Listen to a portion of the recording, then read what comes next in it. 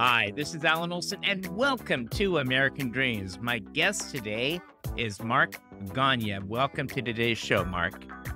Thank you, Alan. I appreciate being a guest on your show. So, Mark, for the listeners, can you give us your background of how you got to where you are today?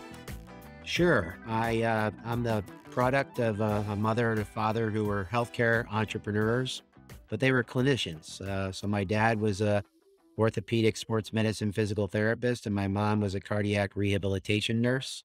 But they were not your traditional clinicians. In other words, not working in big hospital systems. That's where they started, but then ultimately went out and created their own outpatient physical therapy management business, starting it from the ground up. And, when I got out of school, I had a chance to go work for them. And so, I started out in the accounting and finance function, learned how to, actually run a provider practice, a clinical practice, not run it from the clinical perspective, but from a business perspective. And you can imagine almost every conversation I ever had with my mom and dad around the dinner table, were about their business. And I wasn't scientifically inclined, but I was mathematically and business inclined. And I like the business of healthcare. Like I said, I went to work for them.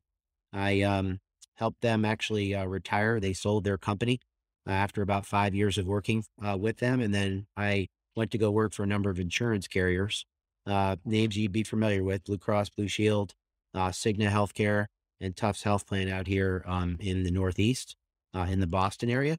I actually went and worked for a consumer-driven health insurance company startup. It was a company based out of Johannesburg, South Africa. They're actually the founders. Most people don't know this, but they're the founders of what we now call health savings accounts. Managed care didn't work in the country of South Africa, but consumerism definitely did work. So I actually helped start an insurance company. That was a fun ride. And then when I landed here in Boston, through a combination of a joint venture of the company I was working for called Destiny Health and Tufts Health Plan out here in Boston, I met my now business partner, Jennifer Borslow. I don't know if you've had a chance to meet her, but if not, you will. She's recently joined the Free Zone. So Jennifer had founded an insurance agency 20 years before she and I became the best of friends. She tried very hard for 3 years to get me to leave the corporate structure and join her in the entrepreneurial world, which I really wanted to go back to, Alan, because that's where my roots were. I really wasn't a corporate guy. I'd last for a couple of years in a place and then just have to move on because, people don't think like we do. Make a long story even longer, Jennifer and I became business partners in 2005. And for the last 18 years, we've almost 10 times the size of our insurance and brokerage consulting firm called Borslow Insurance. And then about 7, almost 8 years ago, I founded a program called Captivated Health, which gives middle market employers, most people may not know this, your listeners might not, but roughly 180 million Americans get their insurance from their employer. And a big segment of that, about 50 million people, are in that employer market, about 50 to 500 employees. They typically are overcharged for the health insurance that they buy in the marketplace. So what we did is we helped them create their own insurance company. And then in years in which they have good years, or when they educate their employees, they actually spend less money and everybody gets higher healthcare quality at a lower price point, enables them to save for future years of healthcare expenses. So that's the shortest way I can tell you my story about how I got to where I am. I'm not a traditional insurance broker. That's what everybody, you have a broker box in your head. That's where you'd put me, because that's how I'm paid for what I do. But I really have a 360 degree of healthcare that gives me a unique perspective on how we can really make it better and more affordable for people. So the healthcare industry as a whole has been transforming, and where you started versus where it is today is much different. Where do you see things going?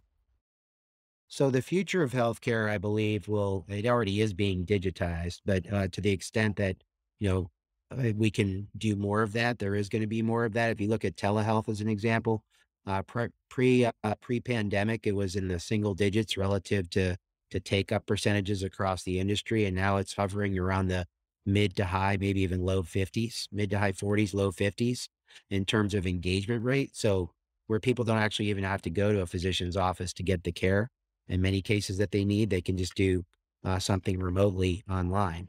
I see the advent of technology actually changing the way we treat. We move from sick care to health care, where we actually can prevent things from happening in the future. And frankly, I think there'll always be a place for insurance, but not the way it's been designed today, where it's almost like prepaid healthcare, as opposed to really doing something about the way in which we all feel from a health perspective to reduce the need for healthcare services and to prevent things that are otherwise preventable. Now, how long is it going to take us to get there?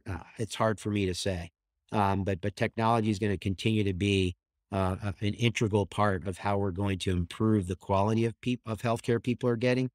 And now, because of the transparency law from the last administration that's now coming into effect, you and I are actually going to have access to quality and price information to make informed choices. So I also think that's a game changer because once we see it, we can measure it. Once we measure it, we can improve it. And once we have technologists apply technology to all that data to make it actionable information, I think we actually have the beginnings of a true consumer market where people will be able to get the things that they need for their healthcare and for their family. As the baby boomers retire from the workforce, we're losing the funding vehicle of the Medicare. In fact, the most recent tax act had a good percentage of the funds in the act going to fund Medicare. What do you see the future of that? And for those people who have been paying all their life, should they expect it to be there when they need it? For Medicare, um, I think the short answer to that is they have to depend on it. How we ultimately pay for it, I think, has to change. And what do I mean by that? If you look at Medicare reimbursement as a clinician, it is the lowest reimbursement level that a provider can take for the care that they receive. On average, Medicare pays about 60 cents for a dollar of healthcare. And in turn, the private market, the market that I talked about before, the 180 million people, they are paying higher rates of reimbursement without even knowing it because they're privately insured. And, in many cases, providers are getting 5 and 10 times the amount that Medicare pays for the exact same procedure. So that's a cost shift, Alan. It's a cost shift that benefits Medicare. But the reality is, to your point, as more baby boomers continue to retire, there's going to be less and less people on the private insurance ranks. And as they continue, that is, the federal government continues to provide subsidies that get more people off of private insurance and into government insurance. People might think that's a good thing. But at the end of the day, I don't know any top 10 percenter that is a clinician that's going to accept Medicare as a form of reimbursement for the services they provide. In fact, the top 10 percenters will not. So what does that mean? That means that there's going to be a bigger gap between those who have and those who don't, and those who have access to the best and those who can't simply afford it because the best are not going to be reimbursed at the level that Medicare can pay. So I see Medicare continuing to ratchet down what it pays providers because it has to in order to financially sustain. I don't think the government can feed it enough to pay providers what they believe they're worth. And so to the extent we can use this transparency law to actually create competition so that we have, like every other industry, we can measure quality and price and we see quality go up and price come down. But the problem is, and this is probably the context I should have given you at the front end of the answer. When you look at how the healthcare system was designed, it was designed and governed by 4 rulemaking entities, like structures. So you have the federal government, which insures half the people in our country. You've got big hospital systems, and name any major metropolitan area. If you look at Boston, it's Partners, or used to be called Partners. You look at Chicago, it's Evanston Northwestern. You look at DC, it's the Inova healthcare system. I could go around the country and list out to you huge hospital systems that control 60% in most markets of the supply of healthcare. Okay, I could also look at the employment ranks in that particular metropolitan area. And do you know who the top employers are? Hospital systems. Okay, so if you're a politician, you're a governor of a state, are you going to really squeeze on the provider community? Probably not. But when I look at the rate of inflation that they put through in their contracts that you and I are ultimately paying in the form of premiums, it's not sustainable. So you got you got government hospital systems. Who's the third entity? You've got prescription benefit companies, PBMs, right? And then ultimately, you have a combination of those factors coming together, right? The government, you have health insurers, you have prescription drug companies, and the health insurers.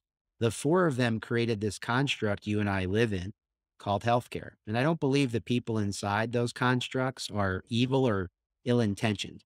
But I believe the system, because the way it's been designed, which is to prevent you and I from understanding what's the quality of the care I'm receiving before I buy it, and then what's the price I'm paying for the care I'm receiving. Do you know that healthcare is the only thing as Americans we buy today that we tolerate not having access to quality and price before we make a buying decision? And it's the most important thing.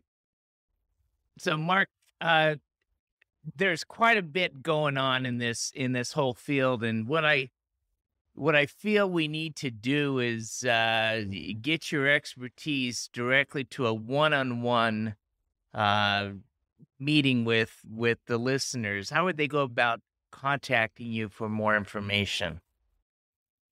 So they could email me at mark@borislow. So it's MARK at B as in boy, ORIS as in Sam, LOW.com.